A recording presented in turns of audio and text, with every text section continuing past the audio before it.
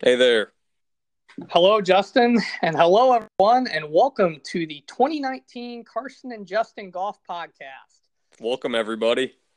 Each week, Justin and I are going to come on and give you guys sort of a recap of the best golf moments of the week, the best golf shots, the best golf stories, and sort of give you an image of what golf is like in 2019 for both Justin and I. It's going to be very interesting. I'm very excited to bring you guys this podcast. And Justin, I know you're just as excited as I am. New 2019 rules to run down today. It's gonna be a big topic throughout the golf world over especially the beginning of this new year. You see putting with the flag stick in, and many other ones we'll discuss here. So that's Exactly, the main Justin. thing going on right now. That's going to be our big topic this week for all the listeners out there. We want to make sure you guys are educated on the rules before we even get started with this 2019 season. So this first week, it's very important to have a clear understanding of all the different golf rules and how to use them to your advantage. Because I think that Justin, I know Justin and I will both use these rules very carefully throughout the year and use them to our advantage, because you can if you really understand them. Yep. To the fullest extent. I used a couple Brookwood yesterday. Perfect. So we'll go through those as we go through the long list of rules here. We're going to pick some of the most influential, and we'll start right away with some of the rules that have to do with when the golf ball is at rest. So the biggest rule that comes to my mind here when looking through these is a ball that's now moved during search is no penalty. So Justin, if you're out there, Step on it or something. Yeah, if you step on it, if you kick it, if you fall over and run into it while you're searching for your ball, it's no longer a penalty. Which I think that's a good. That's Yeah, a I mean, good I think change. that's good because anything movement of the golf ball like that would more than likely be inadvertent. And you don't want to be penalized for stepping on your golf ball and then giving yourself even a worse lie on top of a penalty. Right. So I think what we should do, Justin, here is sort of keep a tally for our listeners and either check agree or disagree with the new rule change. I agree with this one. I would agree with that as well. So we have two agrees. We'll keep track at the end here and see what the final totals are. Another one that kind of goes along the same lines. No, it's no longer a penalty for moving your golf ball on the green. So if you accidentally drop your ball marker, hits the ball, if you kick it, if you trip and fall on the green and run into it, no longer a penalty. You just get to replace that ball to whatever spot you and your playing partners believed it to be. Justin, what are your thoughts on that? I like it, but at the same time, I don't know if I like it because like on the green, it's just like if you drop your ball mark on the ball, I've never done that personally where it's actually moved the ball. Right. And then the one thing is if it's a 1 foot putt or something, and this dude's shaky from short range, and he goes up and like addresses the ball and like takes a nudge at it, and he's like, "Oh, I didn't mean to do that." Then like what are you gonna say there? Like, I mean, that's just the one bending of the rule I can see there, and I just feel like if you're a good putter on the greens, you're gonna be tuned in enough to not drop your ball mark on your ball, fall on your ball, or accidentally hit your putter or accidentally hit the ball with your putter. So, Right. I mean, I Even like though it because it definitely helps like the amateur golfer in say like men's league or something like that. That's right. That's right. They aren't as in tune and focused on the green as the competitive golfer. But Justin, I see your point there. I think when it comes down to it, dropping a ball marker out of your pocket, lands on the ball, running into your ball on the green. Those are careless mistakes. Yeah. I mean, I think you should be penalized for a careless mistake like that. Yeah. And how much was the penalty? 1 stroke? I believe the penalty was just 1 shot. Well, yeah. See, like that should be 1 stroke. It should. But just to explain to our viewers why there are two similar rules here: that ball moved during search, and now a ball moved on the green accidentally. we have two different viewpoints on here. I'm going to say I disagree with this rule, Justin. This moving the ball on the putting green. What do you say? I mean, my initial thought was agree, and then I thought disagree. But I'm pretty neutral on this one. Okay, so because we'll I mean I will use it to I won't have to be quite as careful, when putting my putter behind the ball. You don't have to worry about accidentally tapping the ball. You can be just more freely laying the putter down. That's one thing I did 3 years ago in a tournament and moved the ball. So that's kind of nice, but at the same time, it just you should be more in tuned and aware on the green. So I guess just put me in the disagree tally. Okay. So we got the two disagrees, and I don't know exactly your reasoning here, Justin, but I'm going to assume just to explain to the listeners why we disagree with this rule and agree with the ball moved during search. Yeah. No penalty is because a ball moved during search. You're looking for your ball. You literally have no idea. Yeah, you don't know where it's at. Be as careful as possible, and you can run into your ball. Now, a ball moved on the green. It's right there in front of you. Nothing is obscuring your view of the ball. I mean, it's a careless mistake. I would agree there. Absolutely careless. So next rule here, a ball. We're gonna sort of move on a little bit to the rules where the ball is in motion. The ball's moving. The shots currently happening here. A ball in motion accidentally deflected. They've revised this rule. It's no longer a penalty if a ball in motion is accidentally deflected by you, your equipment, or your caddy. Justin, this is an interesting one. Wait, so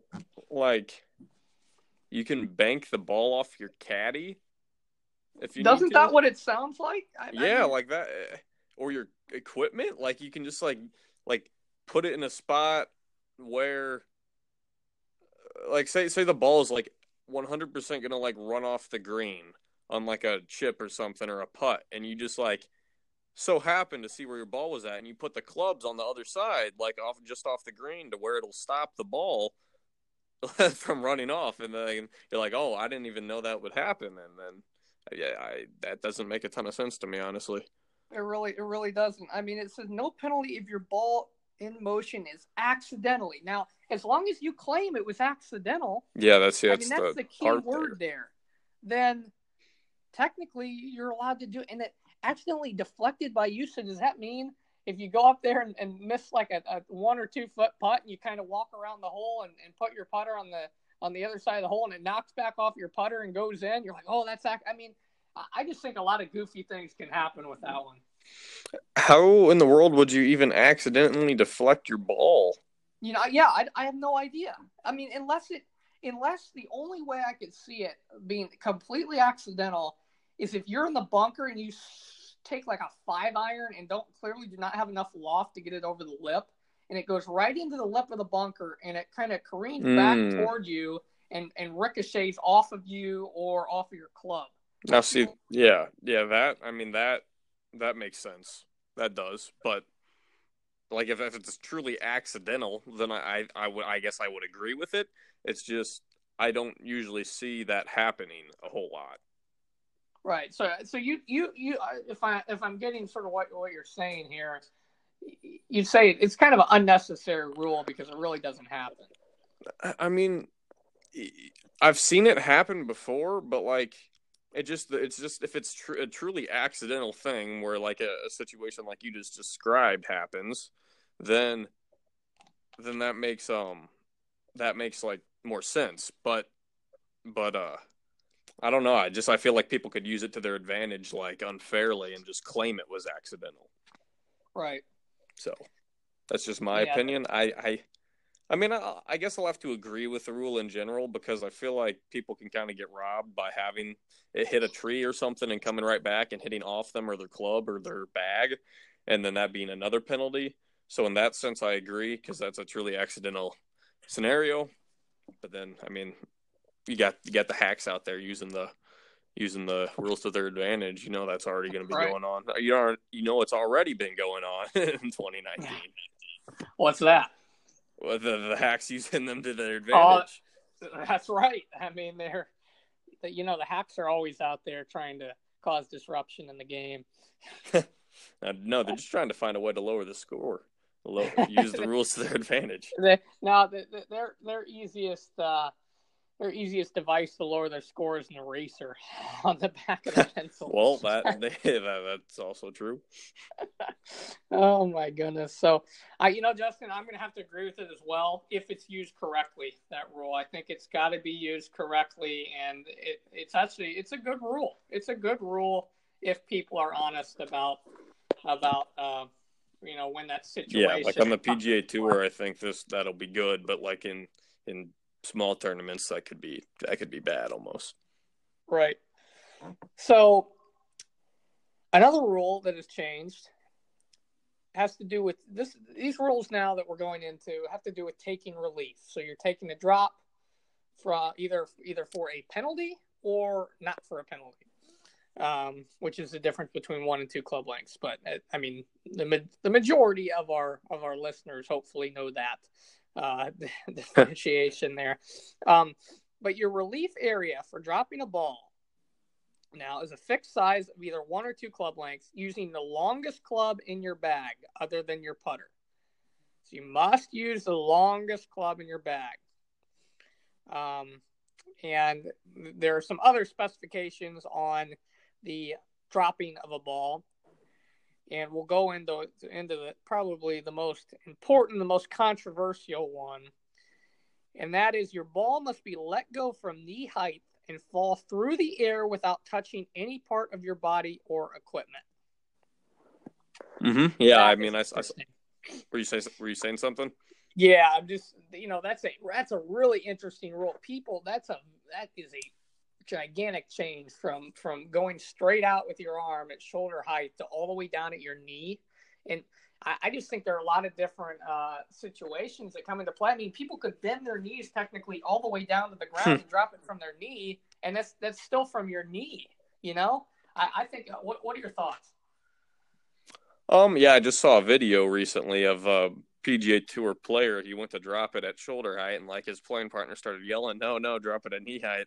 And I just thought that was pretty funny. And I mean, I don't really mind this rule. Maybe waist height would make a little more sense, just like legs have to be straight, drop from waist height, and then or legs have to be straight, drop from knee height. But like the point you made, I guess somebody could try that. But I guess dropping closer to the ground gives you a little better chance of getting a better lie. So it's kind of nice, right? But I mean, I'm fine with this rule. I don't think people could have. I mean, if somebody really thinks going down to their knees to drop the ball is going to give them an advantage, then I don't think that they're going to be good enough at hitting the ball to have that. That's a good matter. point. That's a really good point. That is so true. I think you'll see some people try to do that, but really does 5 inches of dropping the ball, does that really make a difference? I don't think so. When it comes to bending your knees or just dropping from your knee. And another rule that has changed because of this new dropping rule at your knee is how far the ball is now allowed to roll after it hits the ground when you're taking a drop. Normally, the ball used to be able to land in the club length and roll another club length away. But now, Justin, when you put down a tee and a tee for 1 club length, it has to stay inside of that. It cannot roll outside. Okay. Which is very different from what people are used to. And I think people are going to have some rules violations when it comes to this because they will not remember that the ball actually has to stay in the amount of club lengths that you take relief. It cannot roll outside. Yeah. Well, dropping from knee height should definitely make the ball roll less. But if you're on a very tightly mowed slope, then it definitely could roll outside of that. But if it does, do you just place it if it does it 2 times? Yeah, if it does, and okay. that could be a strategic play there. Yeah, I mean, I think this rule is fine. It's just people might not really understand it and violate it and maybe get a penalty. Right, or remember it. I mean, yeah, people are going to have to educate themselves about the rules. So, Justin, overall on those dropping rules there that we just covered, are you in agreement with the majority of them? Yeah. I am as well. I think it's a good decision by the USGA to put those rules into play for the year of 2019.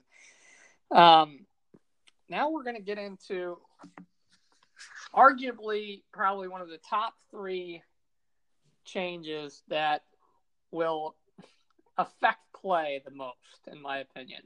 And that is the time allowed now to search for a lost ball. Used to be 5 minutes. And I mean, people, as you have seen in tournaments, Justin, people will push it to the limit on that 5 minutes. They'll search all the way up to that 5-minute mark and even more. And they'll claim it's just 5 minutes, but it isn't, as we all know. You're now only allotted 3 minutes to look for that lost ball. That 2-minute difference could make a significant change in people actually finding their golf ball or having to go back all the way to the tee. Yeah, you want my opinion on it? Yeah, let's get your thoughts on this. I like this, definitely to speed up play, but say in the scenario it's been 3 minutes and you start walking back to the tee box and you find your own golf ball. I feel like that should be no penalty. You should be allowed to play that. But for instance, you're already back at the tee box and then like somebody else finds it, then that's pushing it definitely. But I feel like if you 3 minutes and you start walking back and like say 15 seconds later you stumble across it 20 yards back, that's kind of dumb to just like have a penalty when it was just like the rough was too long to find the ball. Right.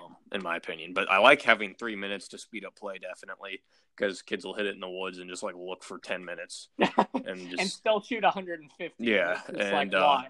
And then like I'll just be able to 3 minutes, don't find it, gotta go reteam it. But then I'll hit in the woods again, and it'll just be a never-ending process. But anyways, no, I get exactly what you're saying here. I think. Yeah, but I like the 3 minutes, and the PGA Tour, I doubt it's going to take more than 3 minutes to find a golf ball. Right. Oh, the people in the crowd are going to. I don't even think that rule applies to the tour, to be honest. Yeah, I mean, smaller tournaments like with less popular people, maybe. Right. A little bit, but like Tiger, like his ball is going to be found like from when it was hit off the tee all the way until it is finished. Exactly. So. Another rule, which people can use to their just to let the listeners know, we both agree. I'm in agreement with that last rule about searching for the ball. 3 minutes. Pace of play is so important. Golf is taking too long right now to play. Like 6 hours sometimes. Ridiculous. Let's get it back down to 4 hours, 4.5 to play. Should take no longer than that. You are now allowed to substitute your ball when taking any type of relief, whether it's from, whether you hit it into the water, hit it into a penalty area, which we'll get into later. That's their new kind of definition of hazards, or whether it's just from a cart path or a sprinkler head or standing water. You're allowed to take another ball out of your bag and replace it in the middle of the hole, as long as you're taking a drop. Justin, do you think you'll use this rule in the 2019 year? Well, I mean, couldn't you already use a different ball before if you hit it in the water? Yes, you could. Yeah. And here's my explanation of why they changed this rule is because people would get confused. A lot of the amateurs out there, obviously we're both amateurs, but a lot of the people weekend golfers will say, they're not even that. Like people play like 10 times a year. They get confused thinking when they enter a tournament, like one tournament a year, they get confused when they hit their ball in the water. They think they'd still have to finish playing the hole with that ball. So they go down in the water and try to find it. This was the explanation that I actually read online the other day, and I'm going, are you kidding me? People actually thought that? Like, wow. Play doesn't lies. Play doesn't lies, I guess. But that's sort of the reason why they changed this rule to allow you to just substitute a ball, whether it's a drop where you've hit into the water or it's a drop where you're just taking relief off of a cart path. You can change the ball, and I think that's interesting. People can use this rule, but I really don't know if there's going to be really any benefit. So cart path is an example also? Any type of drop. So okay. Any type of drop that you're taking for relief, whether it's for a penalty or not for a penalty, you can replace a ball. You can bring out another ball in your bag, from your bag, and drop it. And take that other ball and throw it in the woods if you want to. Yeah, well, I guess with a cart path, that plays a little role, but, like, just doesn't matter. Like I mean, any like top tier golfer is going to be using like the same golf ball throughout their bag more than likely. And then as you get lower in the ranks, like if someone's using a Pro V and they switch to a Bridgestone, do you really care? Right. Right. Oh, I mean, the only thing I could see is like maybe use a distance ball off the tee, like a Bridgestone, and like aim for the cart path, and then change it out to a Pro V when you switch him out and get some more spin. I can see you trying that, Justin. I mean, maybe. I mean, like if it ever happens, like if I'm using like a Bridgestone and I hit the cart path and I have like a more spinny ball in the bag to like the tough approach, then I probably would use it. So in that sense, it could play a little role. But that's a very interesting point. I haven't heard anybody discuss that yet, but that actually is a strategy. It really is. You could play with two different types of balls as long as the tournament doesn't have a one ball rule, and you could play some different. You could play a ball with distance. You could play a ball with spin, and you could kind of try to aim for the path. I guess Yeah. But then the thing is if you don't hit the path and you're coming in with a distance ball, and you're like, well. That didn't work. Right. Then you're in trouble. Yeah. Here's what you do. You go for the ground under repairs with a distance ball. Here you go. You go out the night before and you plot out where the ground under repairs are.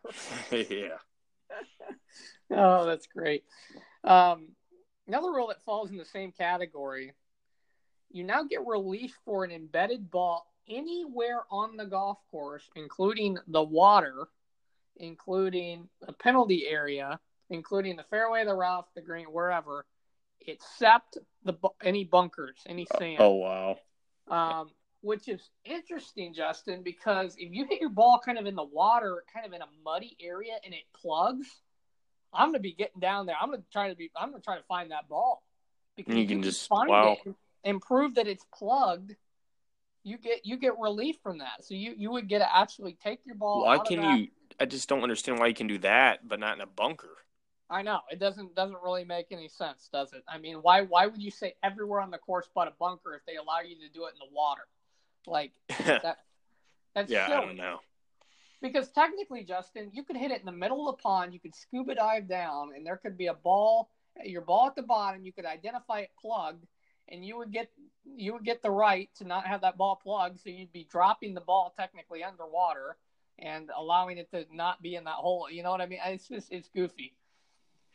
Yeah, I mean, the water one very seldomly will come into play. It would have to be right on a swampy area right between the land and the water, probably. Right. And then maybe, but that rule I feel like only really applies for bunkers, and it doesn't because it says except for bunkers, and that would be the one area it would.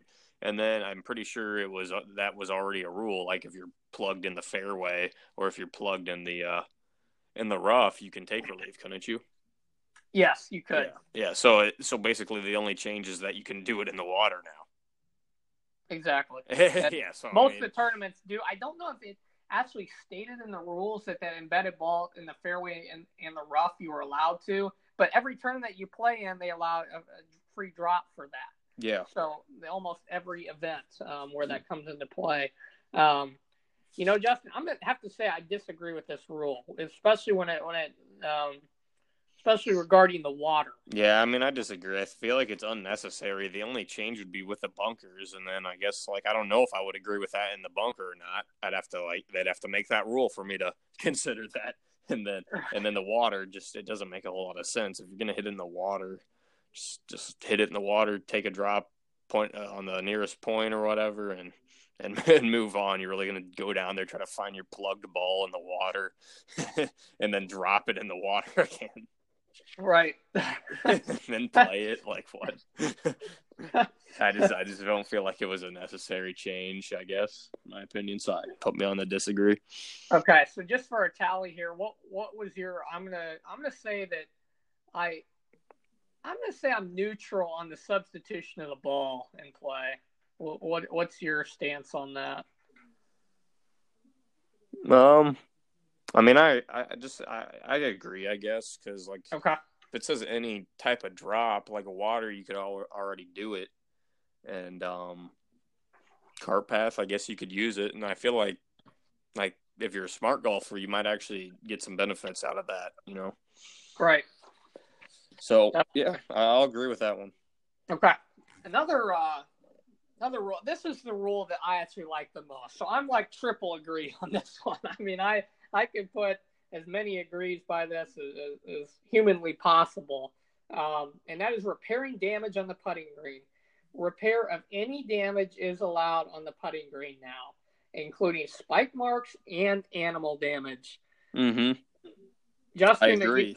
You know, the thought that comes to my mind, the location in the whole world of golf that comes to my mind where this will come into play the most is the third green at Chestnut Hill. Yeah, I was thinking the same thing when you were starting to say that. I was thinking the third green at Chestnut. Justin, what would you compare the third green at Chestnut to? Like what geographical place or area? I mean, I just don't know. It's like the third green. Say the third green is equivalent to basically the bathroom for animals in Madagascar.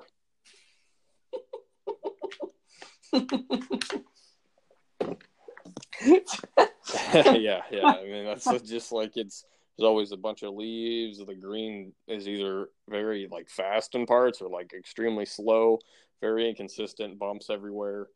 Very tough to really make anything.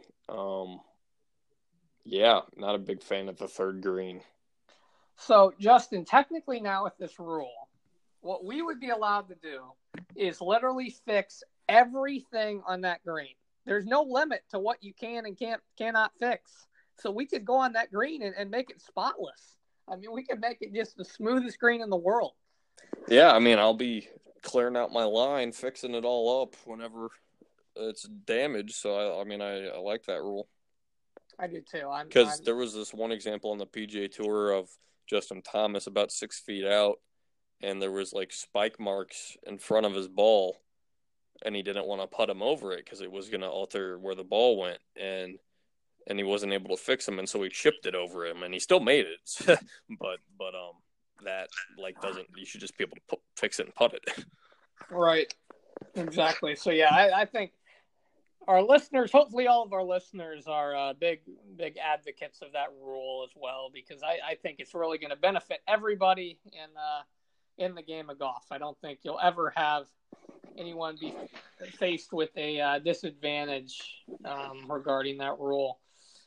Justin, here's a rule now that applies to our scrambles. You're now allowed to touch the line of play on a putting green. So if we're pointing out, Cam, I want you to aim here. Nathan, I want you to aim here. You can actually take your putter or take your finger and actually touch the green now in that exact same spot. You used to just be allowed to hover over that spot. So, we can get a little bit more specific. Well, give me a second. I gotta talk to my mom. Just keep going. I got an opinion on this. I just gotta say something. No problem. I'll continue talking here. So, with regarding that rule, now caddies, you'll see caddies on tour starting to take the other players' clubs. Maybe they'll have their 7-iron in their hand. They'll be cleaning it off, and they'll actually be able to take the grip down and point on that exact same spot. Or they'll be able to take the flag stick and point on that exact same spot instead of just hover it and point in the general area, which I think that makes a difference in the player's mindset of being able to pick out an exact point to putt to. Yeah, I mean, I don't feel like it's super significant. I don't feel like it should have been a penalty to touch it in the first place. So I guess just making it not a penalty is I would agree with, because it doesn't really make any sense because I don't feel like you can make the ball go in by touching the green with your index finger in the spot that you're trying to hit the ball. That is true. So we're both in agreement on that one. Now you're allowed to putt with the flag stick in 2019. Flag stick can be in. No penalty if your ball hits the flag stick. But you see Bryson DeChambeau on tour right now experimenting with this, and he's leading all of the putting statistics at the Century Tournament of Champions in Hawaii. Wow. So, I mean, he's having early success with this. I think by the end of the year, you're going to see a lot of people using the flag stick to your advantage.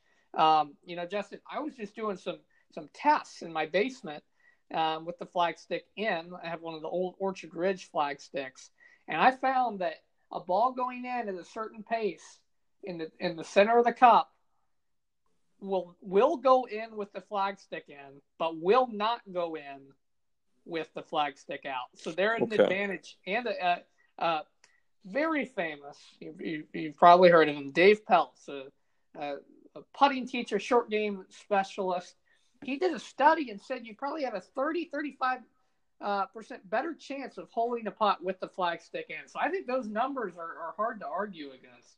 I mean, I think 30 to 35%'s a little high because the flag stick doesn't make that much of a difference. The only thing I can see it, like on a straightforward putt, 10 feet, not a whole lot of break, and like you put it in, you knock it in, not going like super fast. Like, I mean, that I don't feel like it makes any difference in that scenario. The only thing is I can see is like going downhill on a fast green, like 20 feet. I feel like leaving the flag stick in, if it's going really fast, is going to knock the ball in the hole. Opposed to where if you're going uphill at about the same distance, going kind of fast with the ball, I almost feel like if you're going uphill, it could ricochet off the flag and kind of just sit on the edge of the hole. Right. No, I'm in agreement. I think what I'm going to do is I'm going to use the flag stick on those downhill putts. I think that's the most. You really hit it with that comment there. When it comes to the faster greens, if you got a downhill putt like Fort Wayne Country Club, Sycamore, Orchard, like hole 6 at Fort Wayne. Oh, exactly. I mean, leave that flag stick in because no matter how soft you hit it, the ball is going to be coming in with some pace. Mm-hmm. The only way to stop it, really. So yeah, I'm in agreement with that rule. I think it's a good rule. But I think their intention was to speed up play with this rule. I think it could slow it down, in my opinion, because you're going to have people with different preferences. Mm-hmm. Yeah. Bob wants it in. Oh, Larry wants it out. Tom wants it back Dan in. I mean, it's crazy. So are you in agreement as well, Justin? Yeah, it definitely could slow down the pace of play, but I think leaving that as an option is a plus, being able to have the flag stick in. So in this next rule, Justin, I'm gonna give you the powers of the ruling committee for a tournament. So let's say you had your own tournament. It's called the Justin Open at Chestnut Hills, and you were the committee. You're just completely in charge of everything. The committee now can mark any area on the golf course as a penalty area. This can include areas of desert, jungle, lava rock, etc. Wow. In addition to areas of water. What areas would you mark on Chestnut Hills as penalty areas? Everything but the fairway and green. Wow. So you'd have to drive the ball dead straight. Mm-hmm. The whole week. Yeah. And you'd have to hit every green. Yeah. Basically. No slack out there. That'd be a tough tournament. That's at Chestnut Hills, though. I wouldn't say I'd do that on every golf course, but Chestnut Hills, fairway, green. Justin, I think we need to I want to see this event happen. Yeah. I mean, I bet our listeners do too. I think we should make this happen. Yeah, I don't think anybody's going to really make it very far on the course. I'd say 90% are going to be knocked out after the first hole. We should see how far someone could make it. I bet like the furthest someone would make it would be probably the third hole, because I don't think they'd get the fourth if they were 1, 2, 3. I don't think they could do 4. That's a tough fairway to hit most of the time, and the green slopes off in many directions. So, I honestly bet out of Chestnut, the third hole would be the furthest a member would get. That's probably true. I think that'd be a really fun tournament to spectate. I mean, you could line the fairway really with the crowd because you can't miss it. You're done. So you just say a penalty area equals you're done. Like you just walk off the golf, but you're done. Well, I mean, you keep trying to play, but once you go in one penalty area, then you're gonna hit in another, and just you're just gonna hit pins on every hole. What were you saying?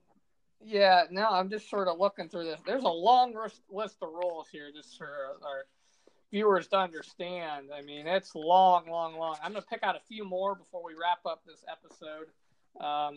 The first episode of 2019. There's now a committee can put into play a maximum score for a hole in stroke play. So that's when your score, you're basically cut off from playing the hole. Once you get to a certain number, you're done. In match play? In stroke play. In stroke play. Tournament stroke play. So Justin, what would your number be for people to be kind of cut off and have to play go to the next hole? So the tournament selects the number? Correct. I mean, double par is a pretty often used one. I'd say just like 5 more than par, maybe. Yeah. Because like you could make an 8 on a par 3. That's a good one. I like that. But then like a 6 on a par 3, like people are going to make more than a 6 probably. But 8, I feel like 8 wouldn't take too long. And you could definitely make an 8 on a par 3 with water. And then 10 on a par 5, if you're going to 11, then something's up. Like 11's a lot.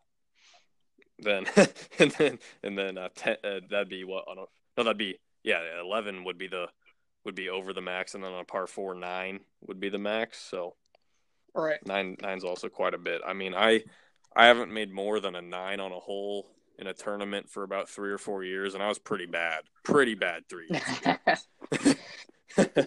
ago. So Justin, we've reached the last page in here. I'm going to discuss 2 more rules with you, and then we'll wrap it up. Now, there are expected standards of player conduct actually written in the rules of golf. So this may be the thing, Justin, for you to call out the hacks and say, hey, you're violating the rules of golf because you aren't following proper player conduct. You know, you're stepping in people's lines, you're throwing your clubs, you're breaking them on the tree. You know, I mean, you could get some hacks violating these rules.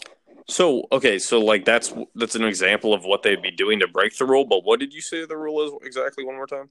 So it's expected standards of player conduct. There's a code of player conduct. So committees are given authority to adopt their own code of player conduct and to set penalties for breaches of that code.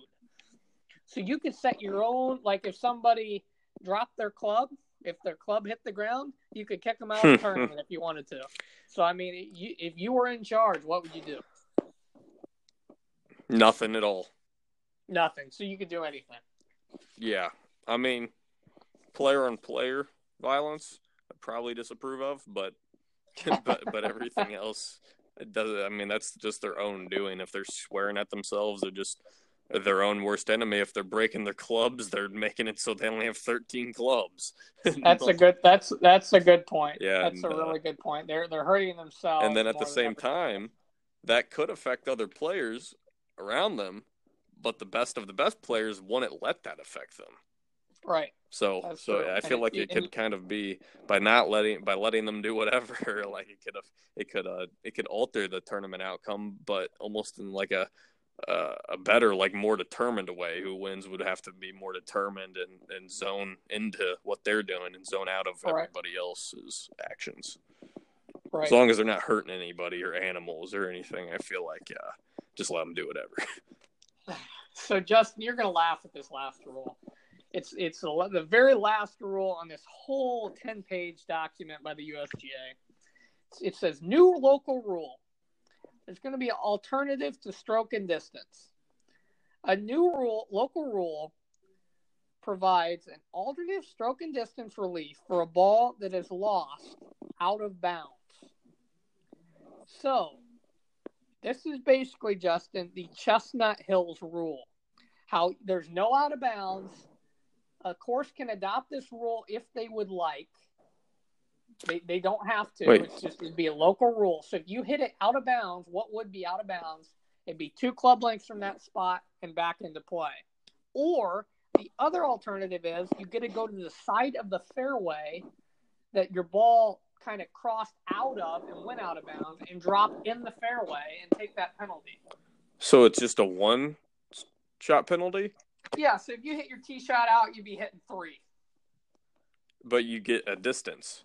But you get the distance. You get to go all the way. So it's basically what happens at Chestnut if you hit it out in the houses. You get to go up there and take your couple club lengths. And so it's the Chestnut. I mean, Gary Gant was on the leading edge of this rule. I mean, Chestnut's the only course I've ever seen put that into play, and they put it into play before it was even a rule. Yeah, like that's a good point. This rule, I don't really know. Like, wouldn't it? So on the PGA Tour, if it's your OB, aren't you just OB? Yes. Okay. Unless there would be a local rule like this, but this is like the hack rule basically. Okay. I mean, yeah, I feel like that would speed up play and keep people's spirits in it a little bit more, because when you put one OB, it's kind of demoralizing because you just lose 2 shots. Because you go from hitting 1 to hitting the 3 in the exact same spot. So that's true. Getting a distance is definitely going to speed up play and keep people more engaged. So, I mean, I don't mind this rule at all.